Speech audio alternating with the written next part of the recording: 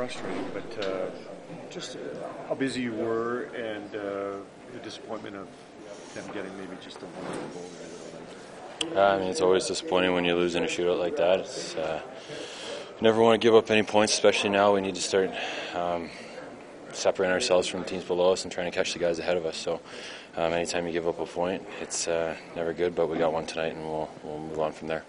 Did you see the second goal when Brandon put his glove out there? No, I think there's three of our guys in the lane and they all just kind of moved and just let the floater come in, and I didn't see it till the last second. It looked like Brandon got a finger on it or something, I'm not sure, but I didn't see it come through on anyone. You were able to, it's kind of hard maybe to appreciate someone's game while you're in the game, but Milan Lucic was, well, as advertised. I mean, tonight he did just about everything.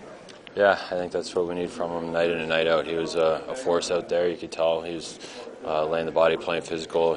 He's created space for guys, and then he got the big goal there to give us the extra points. So that's what we need from him every night, and I think we know that he can do that. Thank you. Reed, that's Cam Talbot.